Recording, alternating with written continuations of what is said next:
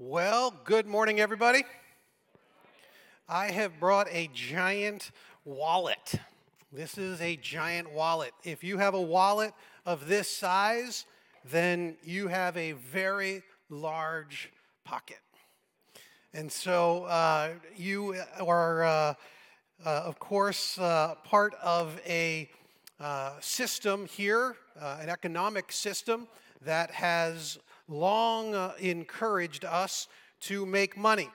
And of course, we need to make money because it's the only way that we can actually pay our bills and survive and really do good things in the world. And so, we always just kind of open up our wallet and we pull out some cash and then we do the thing that we needed to do, whatever that thing is. And so, and we think that we turn around and we invest that. But more and more, I think we're beginning to realize that the day of money being our primary currency is long gone. I mean, I think most people here would consider money a secondary currency. In fact, we already know that's the case because we have so many things in life that aren't directly related to money. But there is something behind all of them, right? So what you really do is you open up your wallet, and what you really find when you go searching in there isn't some dollars and cents, but it's time. Because time is actually your main currency. And you know that's the case because you actually take time, and that's how you turn around and get a job. And so you get a job in order to make money, which means you've exchanged some of your time for money. So currency, something that you can actually spend to make money, is your time. Yeah, your talent and all your experiences, but you got most of your talent, experiences, and education by investing your time. And so you just go in there and just keep investing your time. Now, here's the thing about it. We always talk about currency in a way that makes it so that the end goal of currency is to have more of it, right? So we always want more of this currency that we think makes the world go around. But isn't that the kicker with time? How much time do you have? Well, if you want to just think about the day ahead, you've been given 24 hours. Which means you have exactly the same amount of time as everyone else. So how will you spend it? And it's a remarkable little exercise because if you think through every day and then a week and then by that a month and a year and the whole of your life, you realize that there are certain things that are sort of non-negotiable, right? There's always some self-care. You got to put some time in to sleep. Some of you put just actually that much, 3 or 4 on. That's all you really get. But we're told that we actually need something like 7 or 8 or 9 for some of you. I remember when my kids started getting older, and all of a sudden they went from needing like maybe it was 7, 8 hours, 9 hours, and all of a sudden they were sleeping 10 or 12 hours, and I was like, "What's going on here?" And they said, "Oh, developmentally this thing happens." And then somehow we're told that now we get by with like 4 or 5 or something like that. And really? And there's other things with self-care as well, right? Because this is a kind of we're a more sedentary kind of a people, and that means we have to actually go out and look for work, like an exercise. We have to take care of our bodies in ways. And so you might say, "Yeah, I probably got to drop some time into that." And with that is like brushing your teeth, because you should do that. Like it's kind of one of those self-care things, and this takes time. Like you have to eat. And before you know it, you're actually dropping a whole lot of time in making money and just yourself. But there's so many other ways that you can actually spend your time. And so, you'll want to do some sort of entertaining. And some of you would say, well, for me, I just kind of, at the end of a long day, end of a long week, I need to take a little me time. And so, I got a show that I watch, and I scroll Facebook, and I do this other thing, and maybe I've got a hobby. That could be something that maybe you want to drop in there. And so some of you are like, what's a hobby? Hobby. I know that word. I've heard that word. I don't know actually what it is. And then, of course, over here, you got to invest in your family and friends. And that's just not only if you're a parent with kids. Yes, you need to invest in your kids if you're a parent. That's true. You definitely want to do that. But there's other family responsibilities. We have some, you might have some elderly folks in your world, in your realm. They might be, your parents, or it might be an aunt or someone, or there might be some people in your neighborhood that you want to be investing in. There might be friends here at church. You want to have, some time and you want to invest. And so you're saying, I'm going to definitely put some time in with the family and friends. But of course, you're here at church, which means you also value your journey with God. And so I'm calling all of that stuff worship.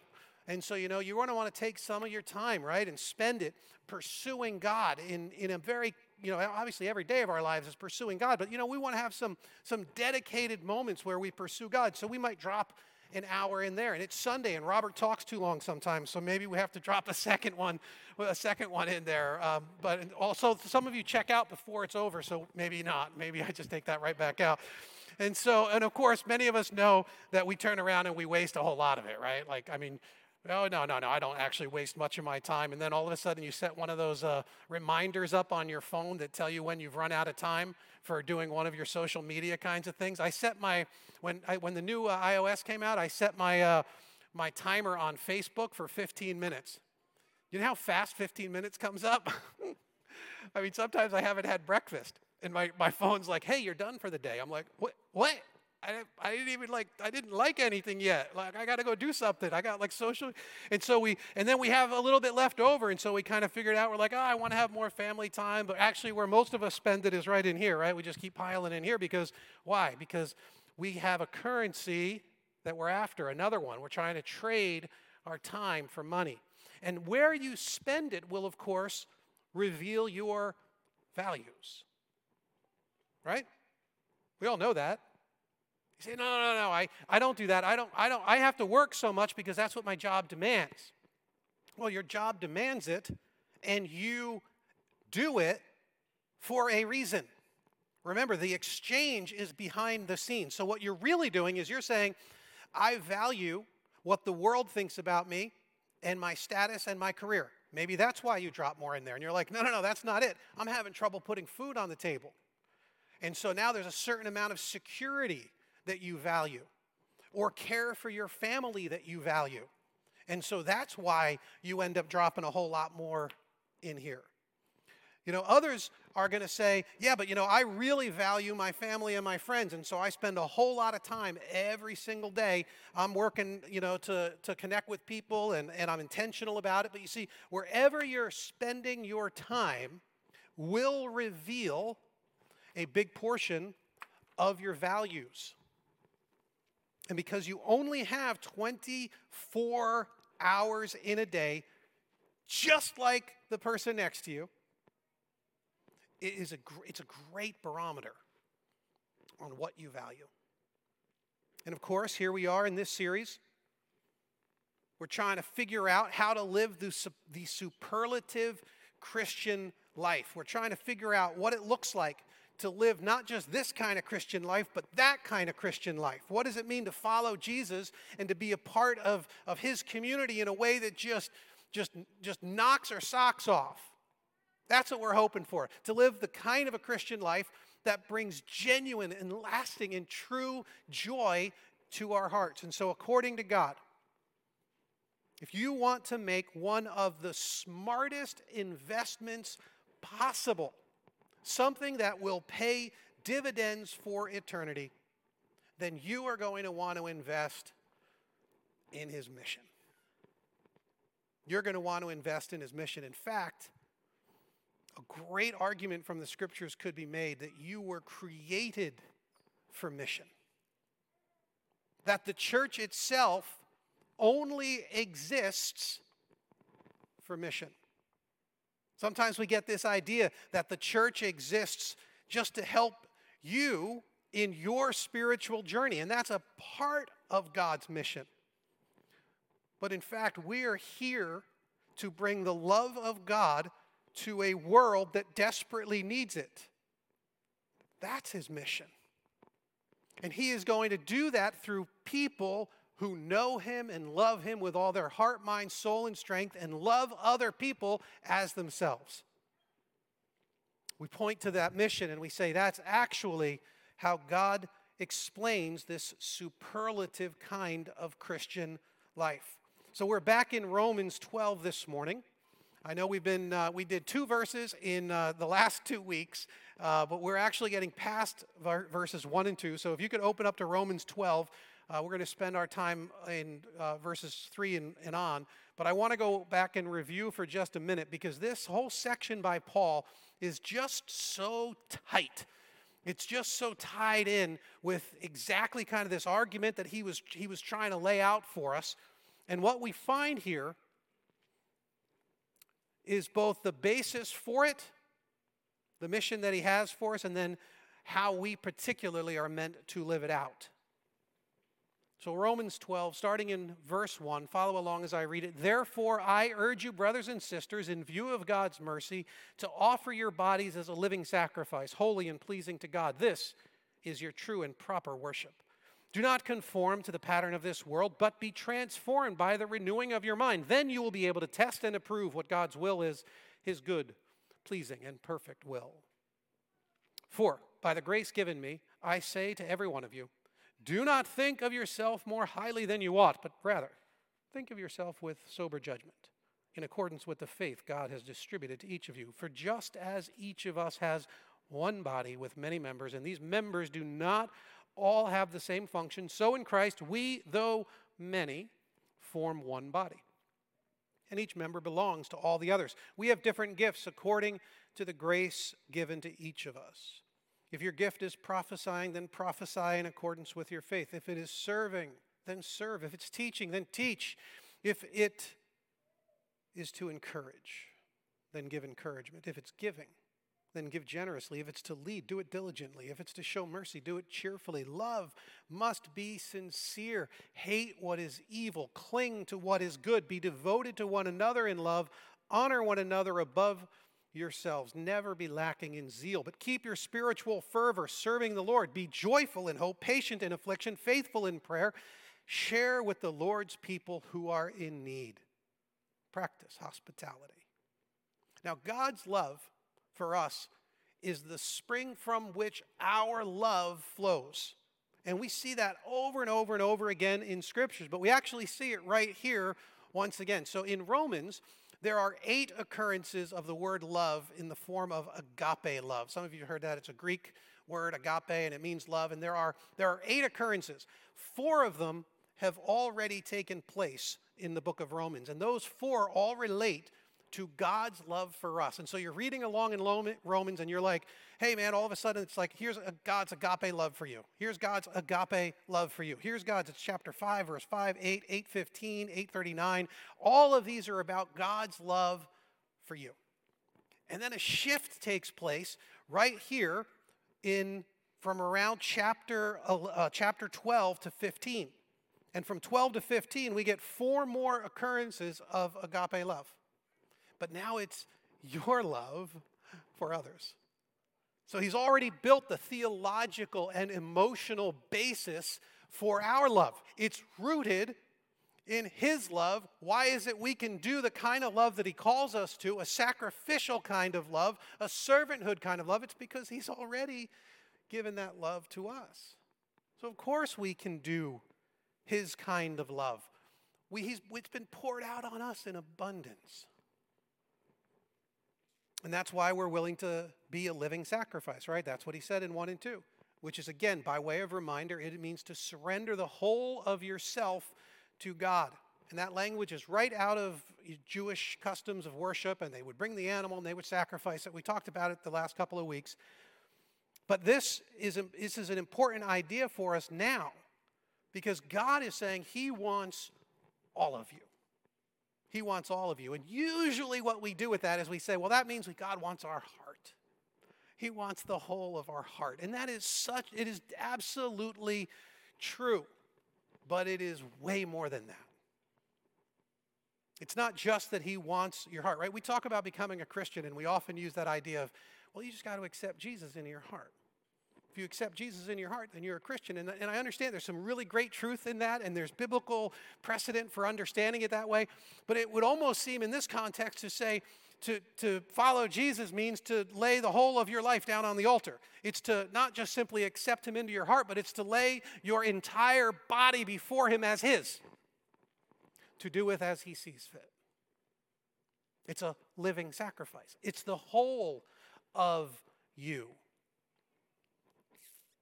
We have John Stott, who the way he commented on this passage I found very interesting. He said, "No worship is pleasing to God which is purely inward, abstract, and mystical. It must express itself in concrete acts of service performed by our bodies." That's the gist of this whole section. It isn't simply enough to say, I got him in my heart, but he doesn't show up in your hands. It's not enough to say, I have accepted Jesus, and so all is good with me. But I'm going to still continue to do the things the way I want to do them and live my life the way I want to and spend my time the way I want to. If you are in fact a living sacrifice, then your body is not your own. Your time is not your own. It is God's to do with as he sees fit. And that includes the whole of you, right? That means it is your energy. And that means it is your emotional stamina. Wait, God gets to spend my emotional stamina? He gets to spend my emotional credits as he sees fit? Yes. You're a living sacrifice. You have consecrated the whole of yourself before him, and he gets to use that as he sees fit. That means it includes your skills and your intelligence, all of the strength that you can muster, and it includes, of course, your time. I mean, are you there yet in your thinking? Have you considered that this is part of the superlative Christian life? That your calendar itself needs to be laid open before Jesus, and he gets to fill it out for you. Then he goes on and he talks about humility. Look at verse 3. He says, "For the grace given me, I say to every one of you, do not think of yourself more highly than you ought, but rather think of yourself with sober judgment, in accordance with the faith God has distributed to each of you." You see, humility is going to help you see where you are to serve the world. It'll be this energy that will help you serve the world in ways that you never even imagined possible. Humility means that we can accept and celebrate our giftings and our abilities. So often in the Christian community, we kind of see the things that are out there, and some things might have a little bit more kind of like accolades or status or whatever it might be, and we're like, oh, that must be where God wants me to go. And humility says, no, I can actually use my gifting in the way that God has made me. There's humility in this. And then also it's so freeing because then we don't have to judge ourselves by the world's standards and their values. When people look at your life and they go, I don't understand how it is you spend your time and money and energy in those different ways, even though it costs you and your family, or it's a sacrifice that looks like it doesn't really make sense, and you get to say, I don't have to live by the world's standards. We don't have to compare ourselves together to others. We don't have to compare ourselves to others out there, and we don't have to compare ourselves to others in here. God has made each person unique, and it is in that diversity that we get to see the true genius of what God was doing, building this interdependence between his children. See, how we spend our time isn't going to be measured in the end by the world's standards, but by God.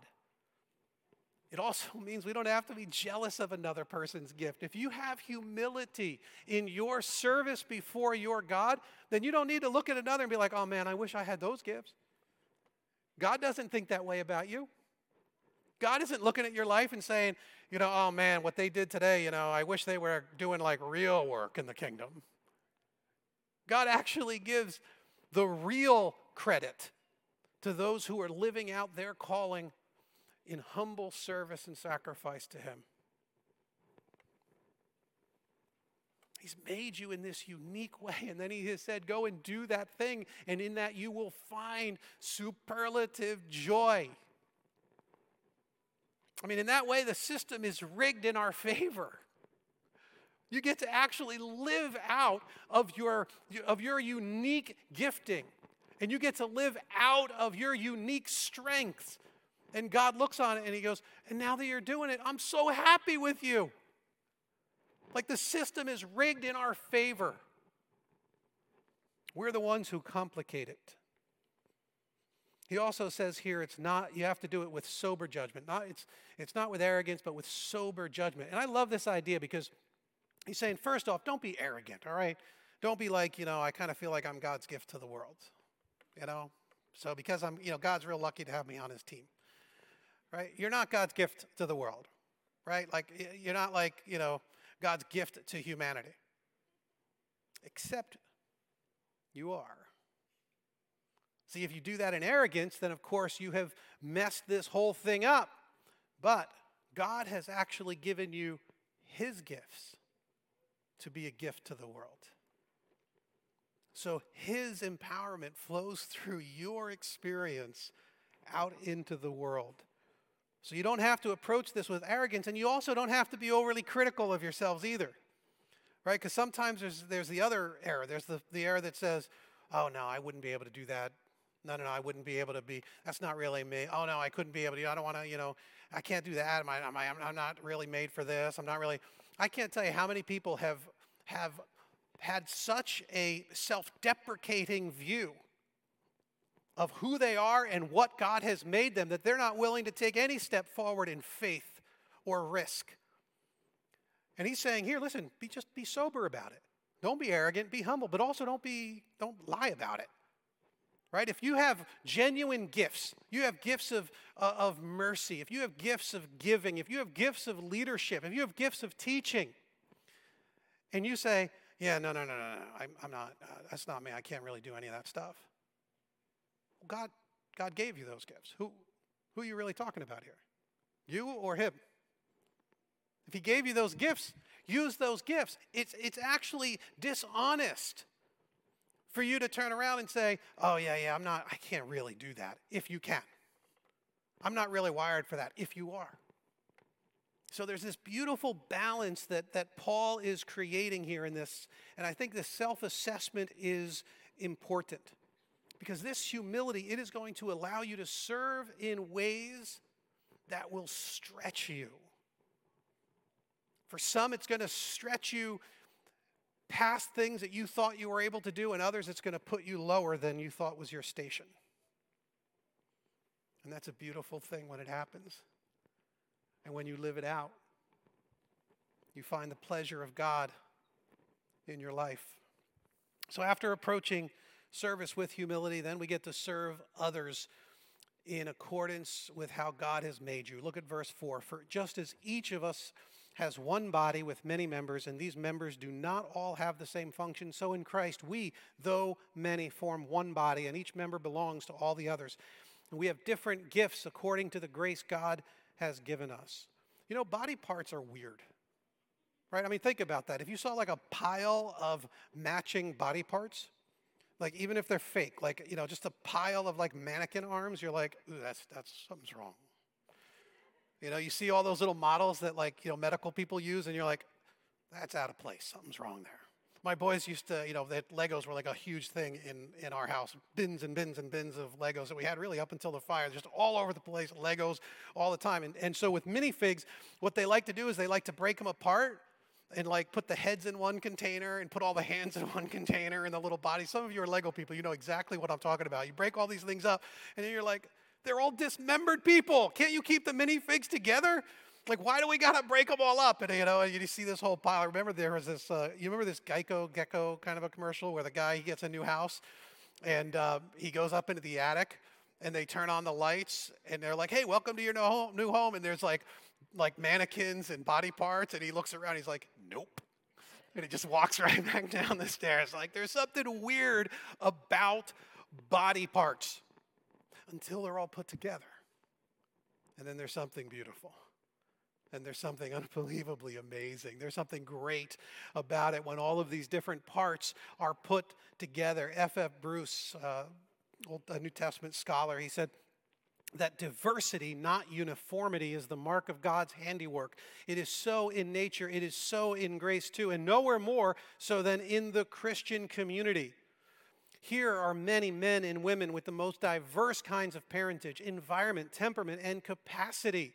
Not only so, but since they become Christians, they have been endowed by God with a great variety of spiritual gifts as well. Because of and by means of that diversity. Hear that? Because of and by means of that diversity, all can cooperate for the good of the whole. That is God's plan for his church. So what are your gifts? What do you do? What are your abilities? What are your skills? What's your heart's passion? What stirs your heart?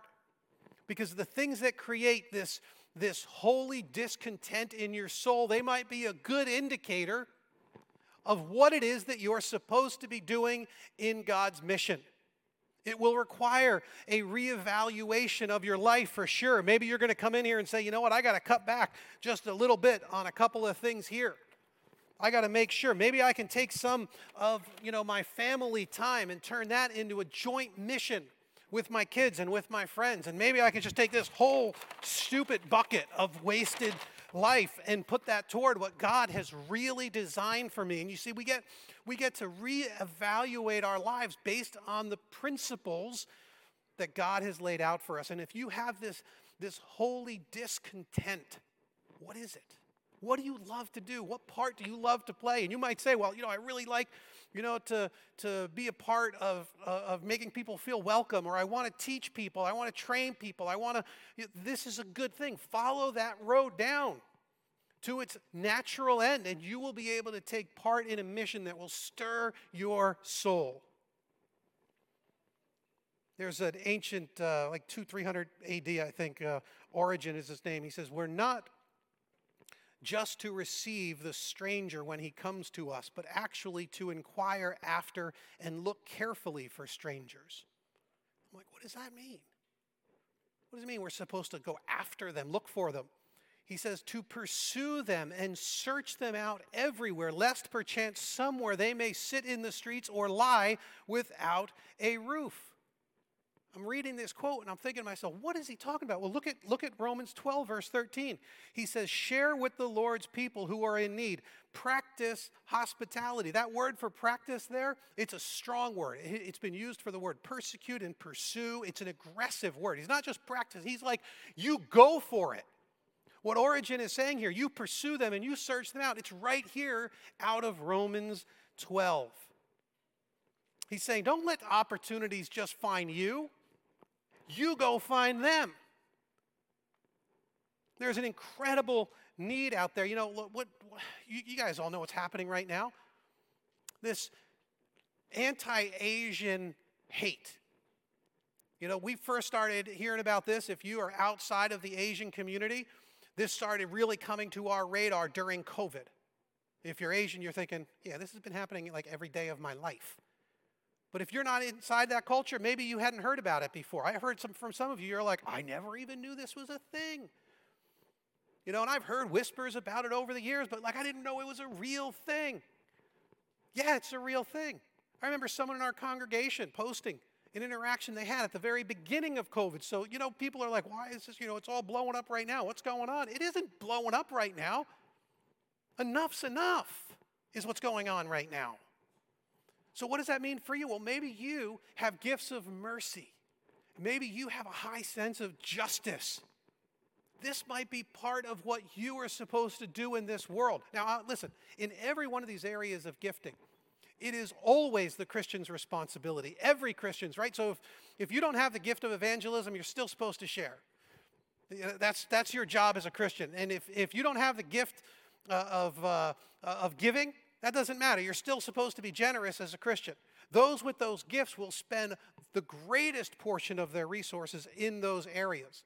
Every Christian is called to hospitality. But if you are particularly called to hospitality, then make that the primary focus of your mission.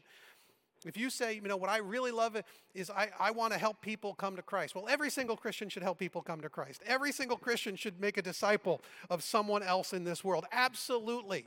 That is a general call for all Christians. But if you have a spiritual gifting toward this end, if you have a holy discontent, then you might actually invest the whole of the greatest portion of your mission in this world, your investment in those particular areas. Know what they are. Let us help you figure out what they are. And don't just simply wait until a need comes looking for you, but instead go out. Because Christians, we have been told by our Savior to go to the highways and the byways and to look for those in need and to meet those needs in His name. That's how we serve the world. So where will you serve? Where will you serve? You guys got this when you came in. If you didn't, you can certainly get it on your way out. And what you'll see is the opportunities at Beacon to serve are many and diverse. And so, we've been talking about our mission here. This is our spiritual formation pathway. And right now we're talking particularly about serve the world. We've spent the last really now 2, 4, 6, 7, 8 weeks talking about these parts of our mission as a church. And now we're switching gears and we're talking about this part. What do we do as a community of faith, in a corporate sense, as a spiritual family? How do we go and serve the world? And you look through this list and that's what you're going to see. This little handout, it just goes through and it just talks about all the different ways. Maybe you're saying, I love helping people grow and worship for God, fall in love with Jesus. I want to help people feel welcome and connected to this spiritual family. Then you're taking a look at the First Impressions team. And maybe you say, well, there's a whole lot of people who are hurting in our community, and there are people that need a little bit of love from Jesus. And maybe you're thinking, well, the care ministry might be for me. Or you want to help you like to serve people. And so, we've got a group of people who are out there every Sunday. They're checking us in. They're watching after our volunteers. They're making coffee in the cafe. They're serving up a healthy dose of hospitality. Why? Simply because they love people? Yes, but because they love people in God's mission. They're trying to create an environment where people will come in and know by the very tangible acts around us that they are loved. They're loved by us and that they're loved by Jesus. They're living out their faith in their bodies. We have all sorts of opportunities behind the scenes, a great compassion team. That's where the food pantry falls under. But the compassion team is doing all sorts of really awesome work that is happening all the time. And so often people will say to us, hey, do you guys ever do anything here? And we're like, yeah, we got this thing over there. They're like, really? I didn't know you guys do that. I'm like, yeah, this is all the time. We're having all these amazing things that are going on with so many volunteers and leaders who are giving of themselves.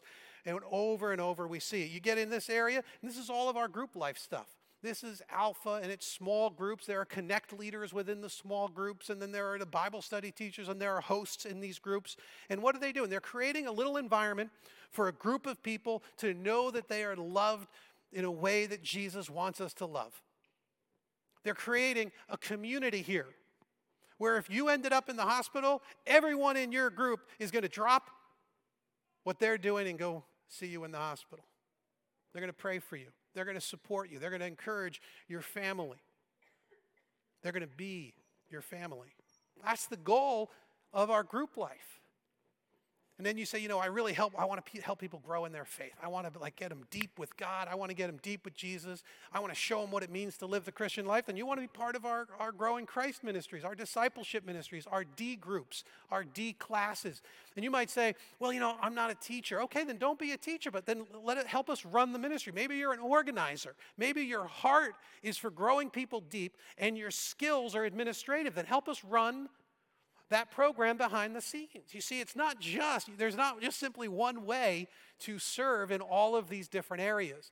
Take your passions, take your skills, mash them together, see how God has made you, and let's figure out a way for you to live on mission for the kingdom.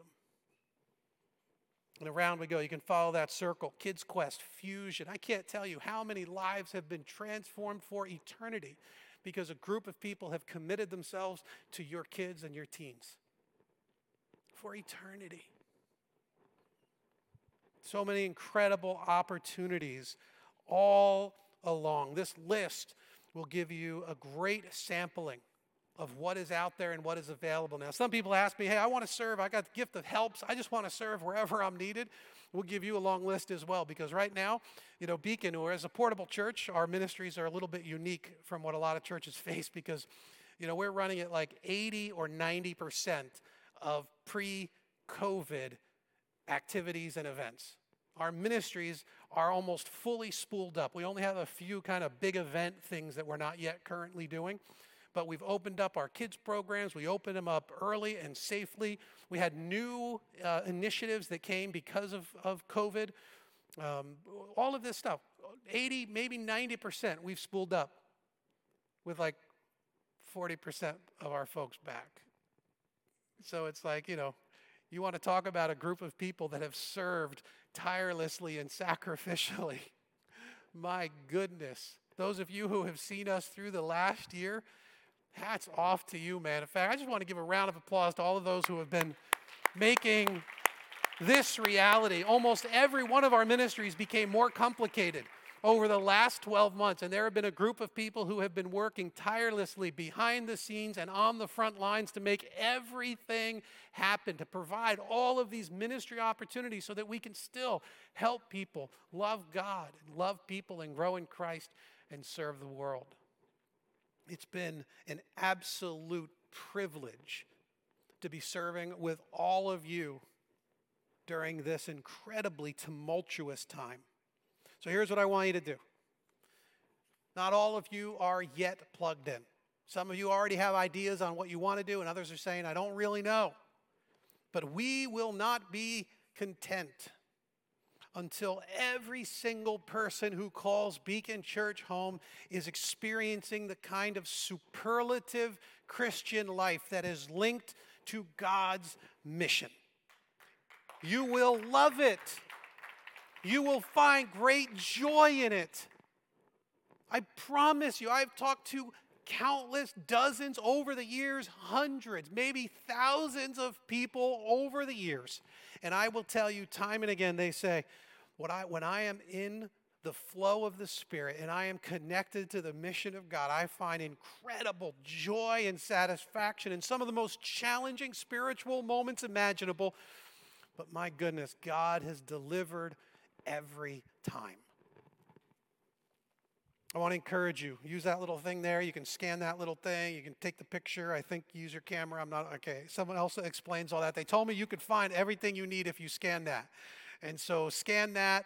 Talk to us. If you're not sure, if you have ideas, great. You can check those off on the form that you're going to be led to. You can take out your phone right now. You're allowed. Not, usually, if you're taking your phone out, I can't tell if you're reading the Bible or if you're checking Facebook. But now, if you take out your phone, I bet you're scanning this thing right here because you are ready to be a part of the work that God has for you right here as a part of your spiritual family as we pursue creating a community of missional disciple makers who know what it means to live the whole of their lives, to lay the whole of their lives down at the feet of their Lord and their Savior. I would encourage you, don't let this day go by without taking a step toward that end. Let us know your intention. Let us know your longing. Let us know your heart. Let us work with you to find that exact place that will bring the ultimate amount of joy and kingdom impact as you pursue God's mission.